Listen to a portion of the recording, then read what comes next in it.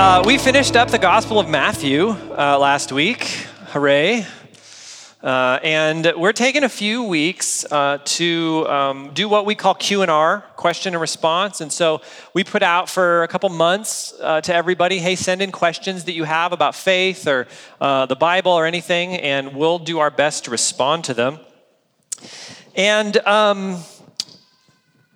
we didn't get as many questions as I would have liked, because I guess nobody has any, but we got a few, and they all kind of revolved around the same theme. And that theme was wisdom. So over the next 4 weeks, we're going to take a look at different aspects of how we gather wisdom as followers of Jesus. We're going to take a look at the things that we interact with in the world, the ways that we gather wisdom that way. We're going to look at different understandings of the doctrines we believe as Christians. What should we be really serious about, and what should we hold a little more loosely? We're going to take a look at if I want to study the Bible, where do I go? What are some resources that I can find to help me in my walk with Christ? But this morning, we're going to take a look at what I would say is the foundation of wisdom, and that is Jesus.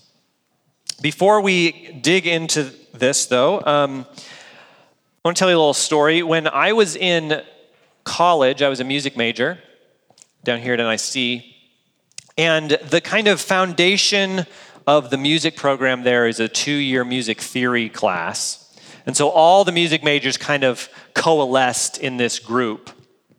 And there were different kinds of musicians in this group. The first kind, they were readers of music. The people that could just sit down at a piano and open a piece of sheet music and just go for it, and it was beautiful and amazing, and it didn't matter what it was. You'd open up, they could read it.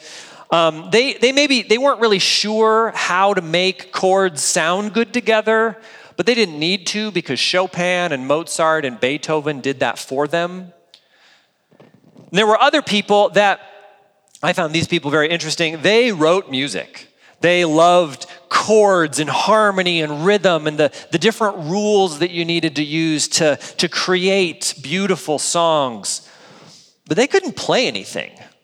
They were composers, and if they would write something and they'd have it in their mind, but in order to hear it, they needed to go find somebody that could play the oboe or whatever to make the actual noise.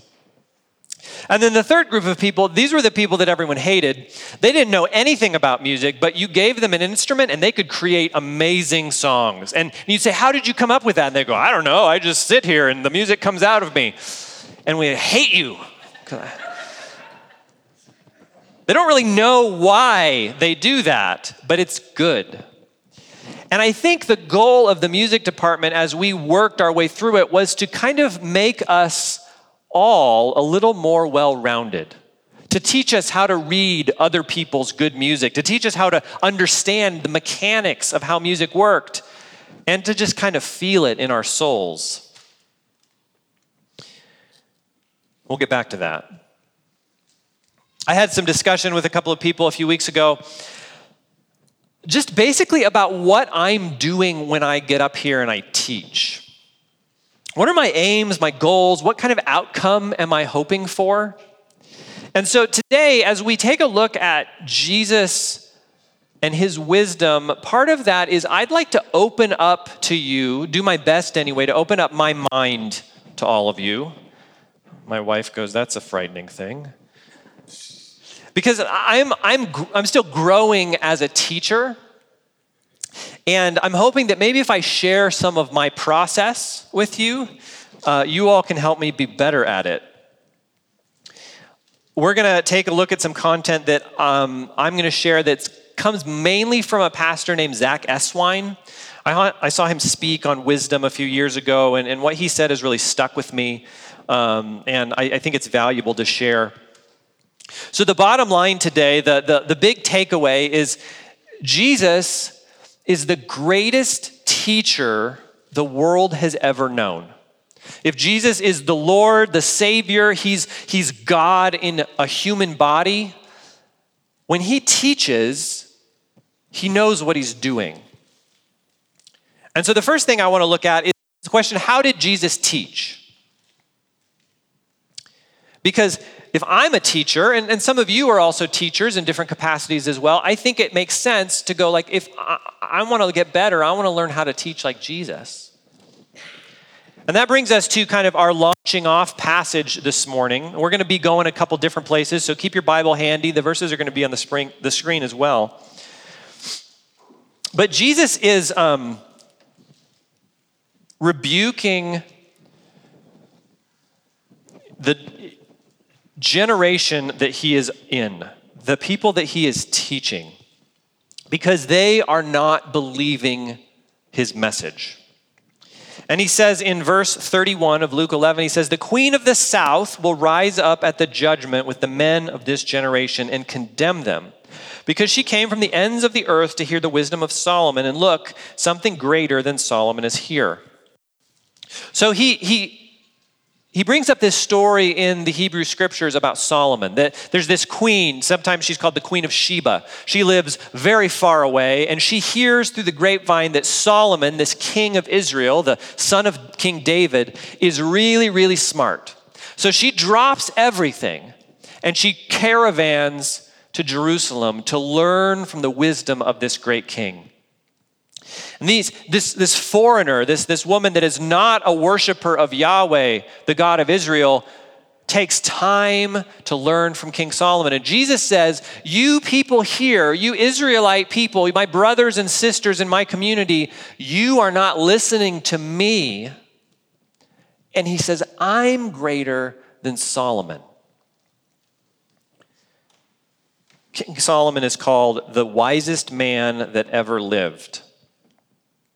So what was King Solomon like? In 1 Kings chapter 4, verses 29 through 34, we read this. God gave Solomon wisdom, very great insight, and understanding as vast as the sand on the seashore. Solomon's wisdom was greater than the wisdom of all the people of the East, greater than all the wisdom of Egypt. He was wiser than anyone, wiser than Ethan the Ezrahite and Heman and Calcol and Darda and the sons of Mahol. His reputation extended to all the surrounding nations. Solomon spoke 3,000 proverbs, and his songs numbered 1,005. He spoke about trees, from the cedar in Lebanon to the hyssop growing out of the wall. He also spoke about animals and birds and reptiles and fish. Emissaries of all peoples sent by every king on earth who had heard of his wisdom came to listen to Solomon's wisdom. So we read that God gives Solomon wisdom. And he's wiser than a bunch of people that you've never heard of. Heman and Calcol and Darda. It says something about the fleeting nature of fame. All of the people that we are enamored with now in 3,000 years, no one will know who they are. He writes all these proverbs, these wisdom sayings. He's a songwriter. We have one of his songs, the Song of Solomon in the Old Testament. Sometimes it's called the Song of Songs. It's the best song that he wrote. And it says that he knew things. He had knowledge. Knowledge is this accumulation of information. Solomon knew a lot of stuff. But also he was wise. He understood what to do with that knowledge and how to navigate life with it.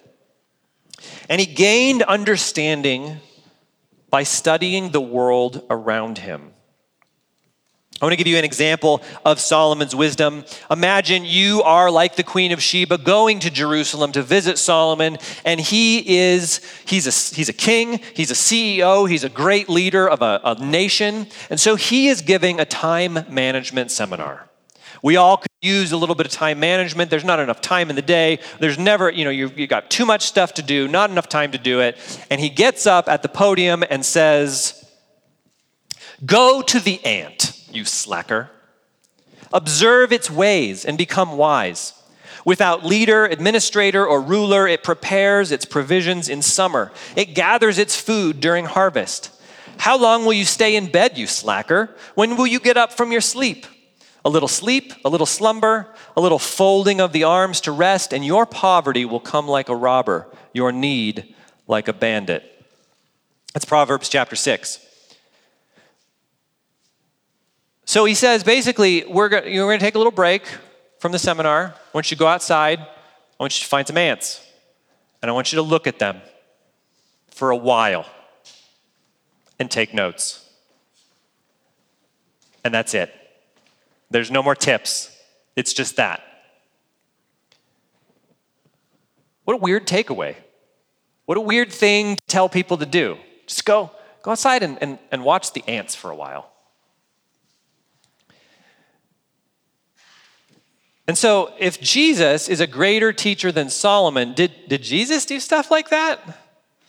He totally did. Listen to Matthew 6:26. Jesus says, "Consider the birds of the sky. They don't sow or reap or gather into barns, yet your heavenly Father feeds them. Aren't you worth more than they?" And in Mark 4, he says, "The kingdom of God is like this. A man scatters seed on the ground. He sleeps and rises night and day. The seed sprouts and grows, although he doesn't know how. The soil produces a crop by itself. First the blade, then the head, then the grain on the head.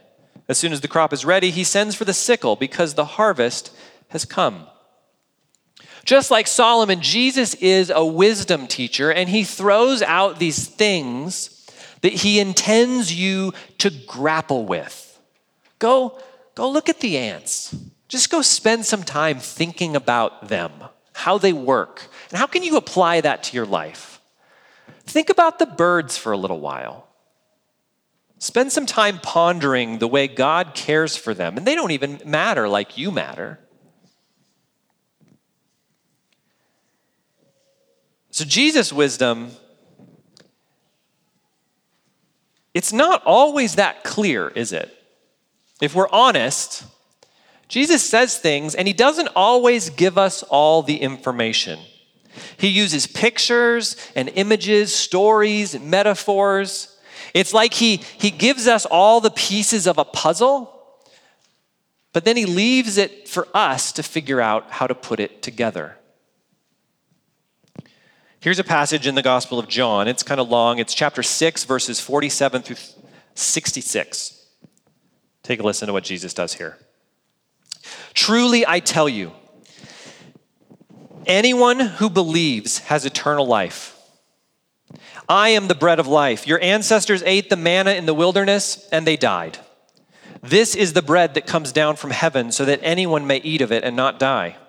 I am the living bread that came down from heaven. If anyone eats of this bread, he will live forever. The bread that I will give for the life of the world is my flesh." At that, the Jews argued among themselves, "How can this man give us his flesh to eat?" So Jesus said to them, "Truly, I tell you, unless you eat the flesh of the Son of Man and drink his blood, you do not have life in yourselves. The one who eats my flesh and drinks my blood has eternal life, and I will raise him up on the last day, because my flesh is true food and my blood is true drink. The one who eats my flesh and drinks my blood remains in me and I in him.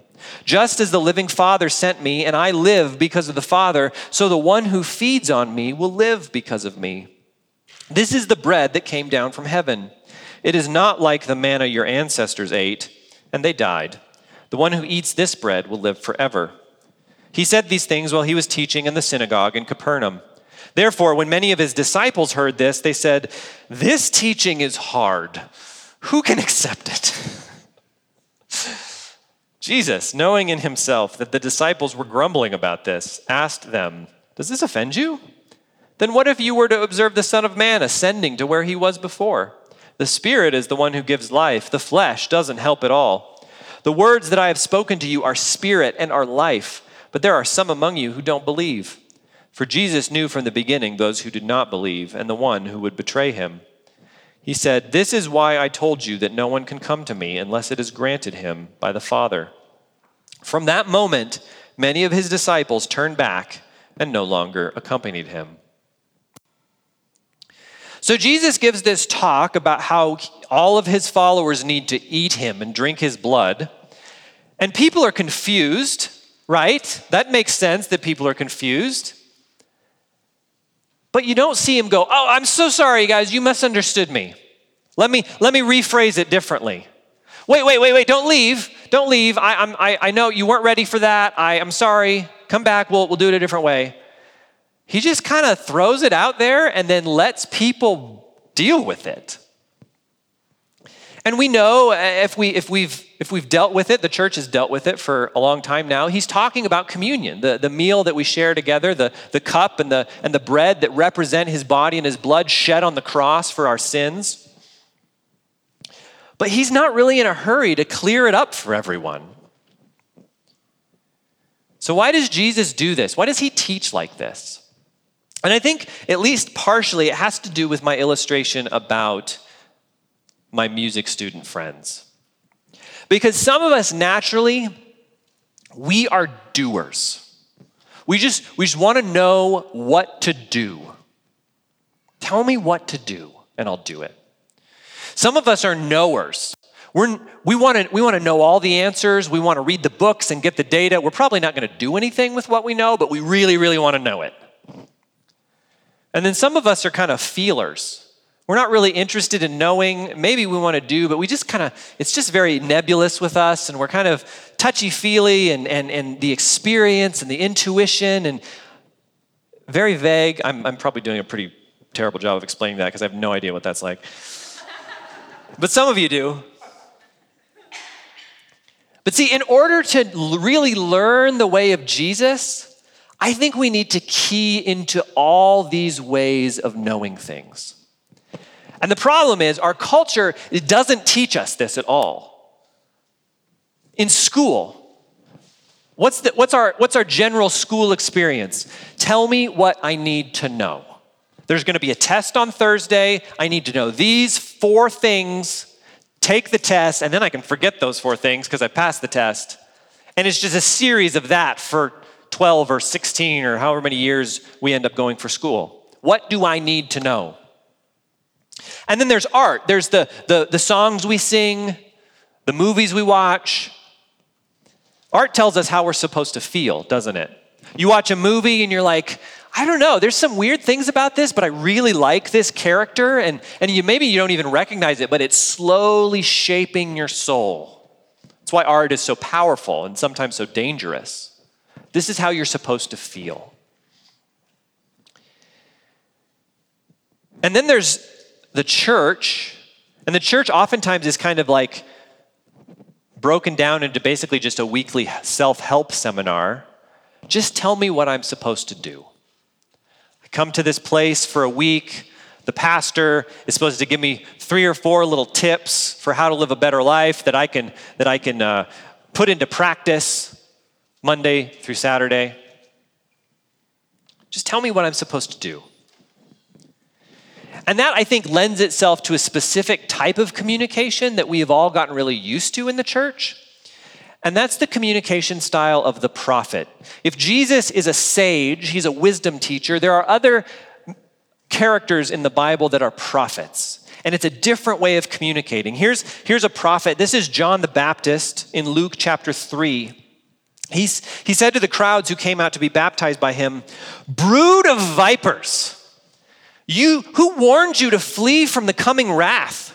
Therefore produce fruit consistent with repentance. And don't start saying to yourselves, 'We have Abraham as our father,' for I tell you that God is able to raise up children for Abraham from these stones. The axe is already at the root of the trees. Therefore, every tree that doesn't produce good fruit will be cut down and thrown into the fire. What then should we do?" the crowds were asking him. He replied to them, "The one who has 2 shirts must share with someone who has none, and the one who has food must do the same."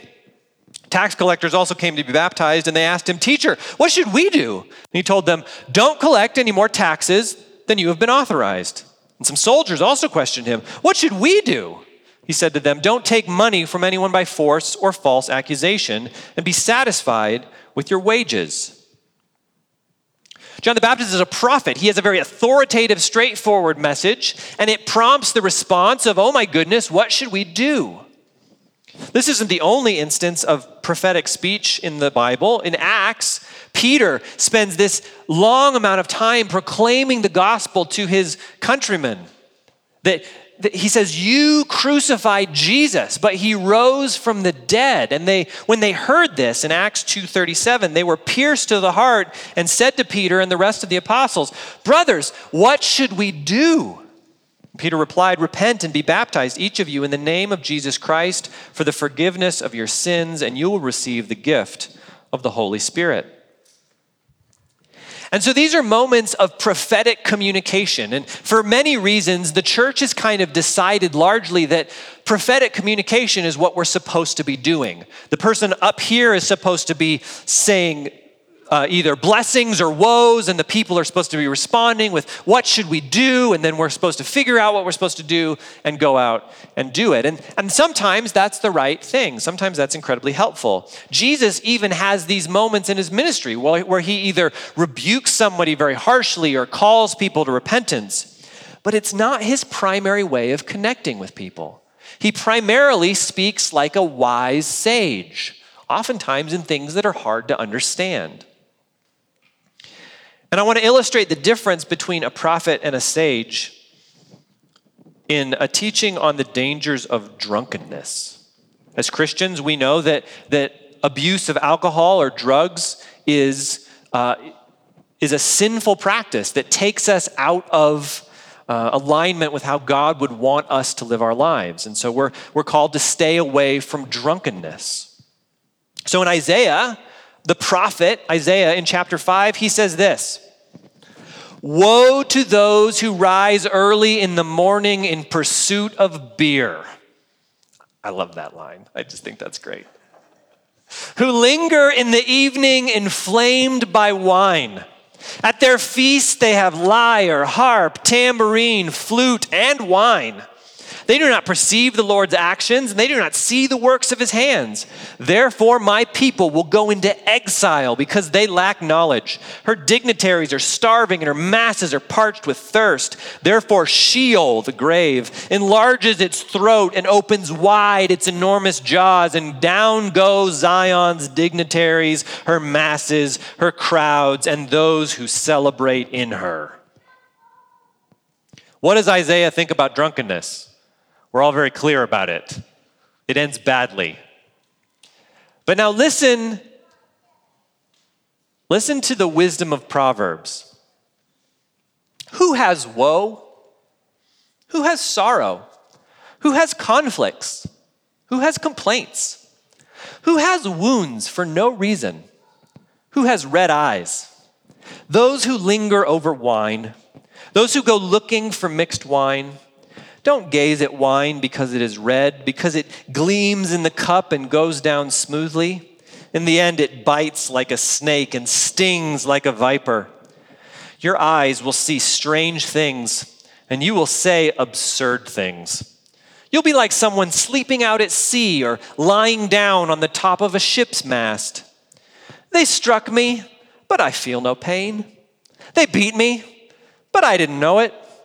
When will I wake up? I'll look for another drink.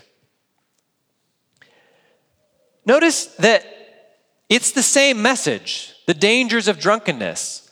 But listen to the tone, listen to the questions, the kind of entering into the situation. It's almost like the guy that wrote this has been drunk before, or at least knows people who have. It's the same message, but it's a very different way of speaking it. And I have found, as I talk with people, as I think about teaching, that entering into a situation like this and asking questions about an issue is oftentimes more disarming and more helpful than directly rebuking like a prophet. I was talking with a friend about this a couple weeks ago, and they had some questions about something I said in a sermon. And I was attempting, it turns out fairly badly, to do something like this, to pose a set of questions, to let us kind of sit in the moment, some kind of uncomfortable ideas. And my friend asked me about this, and she was confused about what I was saying, and she walked away from it with a very different understanding than I had intended. Her understanding of what I was doing was much more in line with what a prophet would be doing, finding a truth, rebuking it. But what I was trying to do, I was just trying to help us kind of sit in a moment. And obviously it didn't work very well because she totally misunderstood me. But this kind of communication that draws people in, that gets people to wrestle with ideas, like I'm trying to do it better, but it's Jesus' method. And I feel like that's a pretty good model to follow. And so as we kind of wrap up this morning, I have an agenda as a leader in the church. I want to be used by God to shape the lives of the people in this church.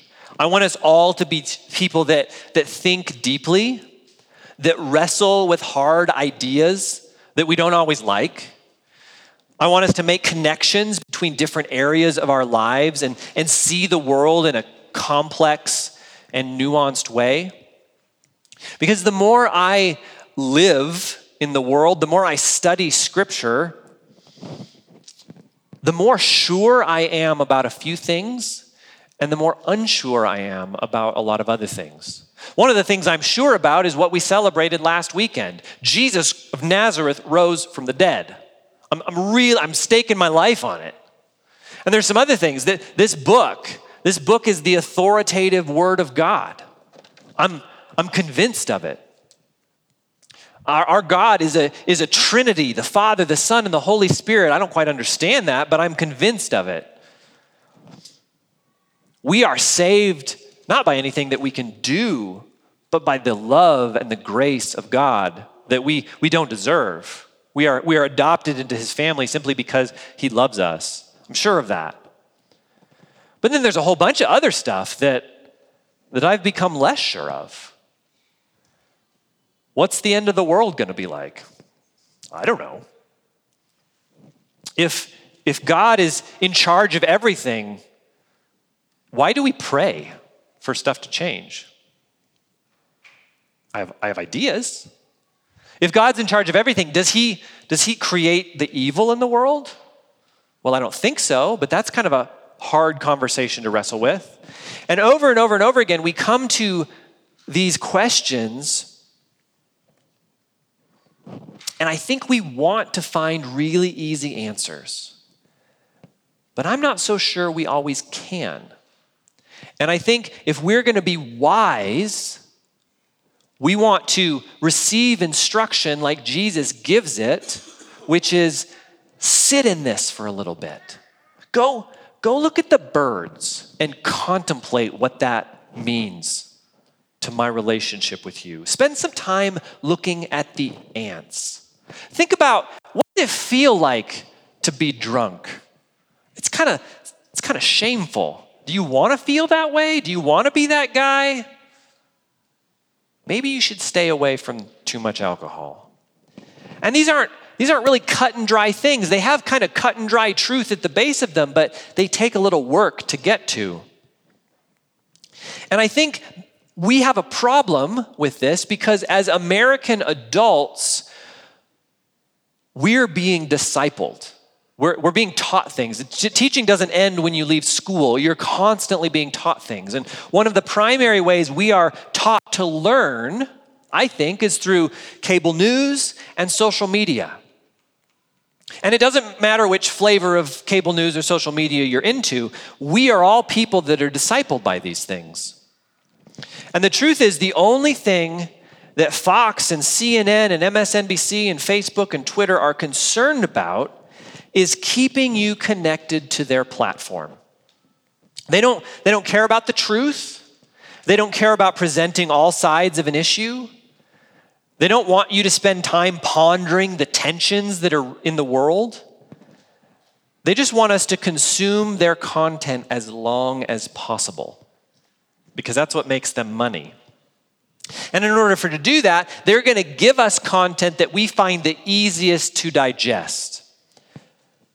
And sometimes that content's going to be true. Sometimes it's not. But I think, and there's some really interesting studies coming out as we've kind of matured into this age of the internet and the 24-hour news cycle. But we have become people that are having a hard time concentrating on difficult ideas. We can't hold something and recognize that there are two sides of the story that are in tension right now. And we have to have a very easy answer. And sometimes they don't exist. And so, as we're saturated in this culture that wants to provide us with easy answers, we come to the scripture and we read something like this: "Don't answer a fool according to his foolishness, or you'll be like him yourself." And we think, okay, check that box off. But then the very next verse is, "Answer a fool according to his foolishness, or he'll become wise in his own eyes." And so, frankly, foolish people look at that verse and go, look, the Bible's full of contradictions. But I have to think, you think the guy that wrote that down right next to it maybe knew that he wasn't contradicting himself? How much faith do we have in humanity? Very little. What's the point of Proverbs 26, 4 and 5? It's that you might have to make a different decision based on the situation. There are going to be times when it's the right thing to do to act this way, and there are going to be times when it's the right thing to do to act that way. And if we're people that want to just go, tell me what to do, and I will do it, that verse has nothing for us. Because we have not been equipped to sit in a situation and think through all the variables and walk in wisdom with the information that we've been given. So I think this kind of thinking that Jesus' teaching inspires in us, I think it's good for us. But I also think it's good for those that are not yet Christians. Unfortunately, the outside world has really lost interest in the prophet. It used to be a generation ago that Billy Graham could stand up and he could say, Jesus Christ died on the cross for your sins and you are going to hell and you need to repent and turn and follow Jesus.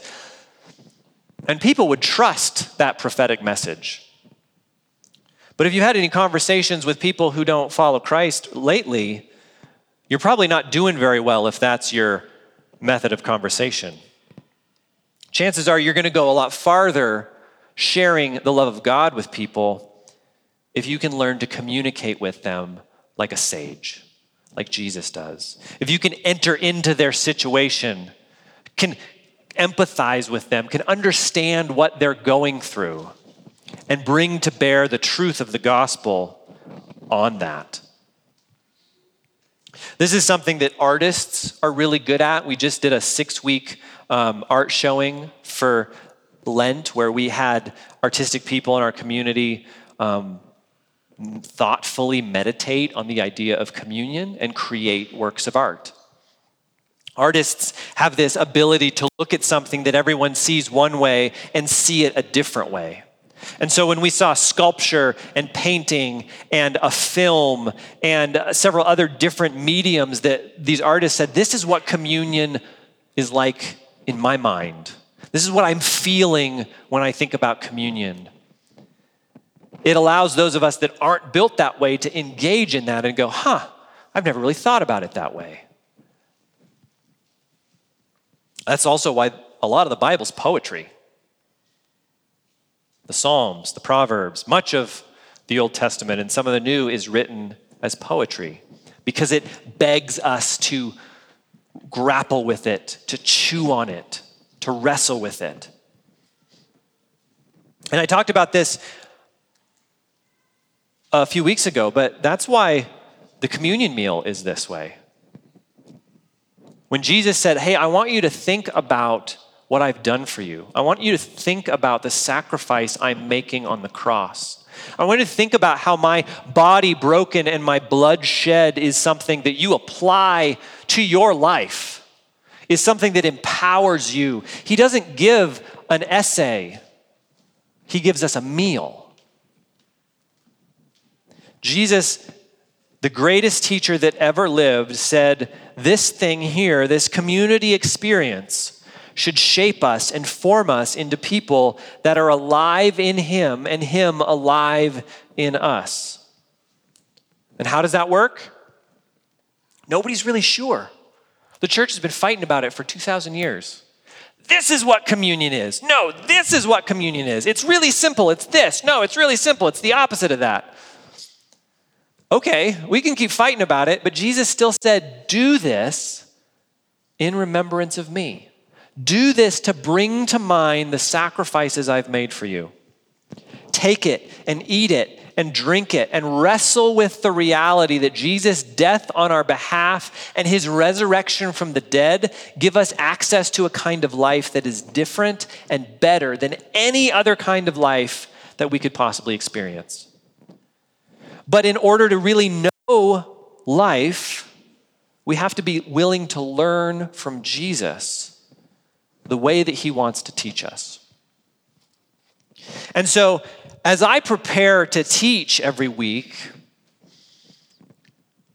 I want to learn to teach like Jesus. I want to mine Scripture for the truth of God's word, but present it in a way that requires us not to just have easy answers that we can check boxes with and go about our week, but to wrestle with, to sit in. If there are 2 or 3 things that we walk away from every week going, man, I don't know about that, but I got to think about it some more. I got to spend some time putting that into practice. That's the kind of people I want us to be. And maybe that's not normal, but that's okay. Because I think Jesus' way of teaching us is probably the best way. And I think we should be interested in learning to learn from him. And I want to be a teacher, as poorly a representation as I am compared to Jesus. I want to be a teacher that's growing more like Jesus in the way I teach. So over the next couple of weeks, we're going to take a look at some more questions. We're going to take a look at how we can find resources to learn these truths in the Bible. What do we look for when we need help studying Scripture? We're going to take a look at all of the things we believe and how tightly we should hold on to some and how loosely we might want to hold on to other ones. And we're going to take a look at all of those things out in the world that we learn from. We're going to take a look at social media and the news and art and nature and the community experience of the church and Scripture and kind of walk through the importance that those things should have in our lives.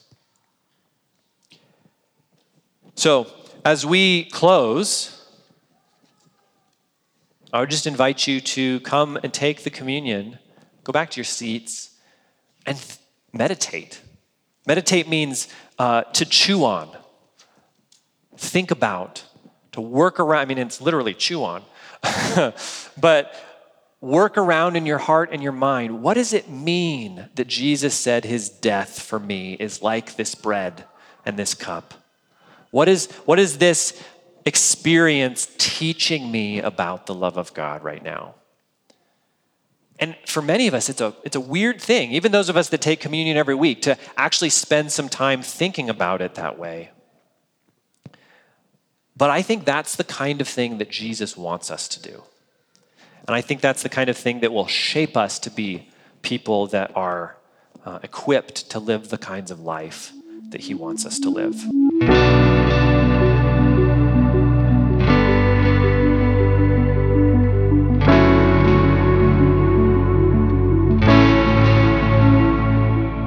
You've been listening to the Revelation Church Coeur d'Alene podcast. Learn more about Revelation Church at revelationcda.com.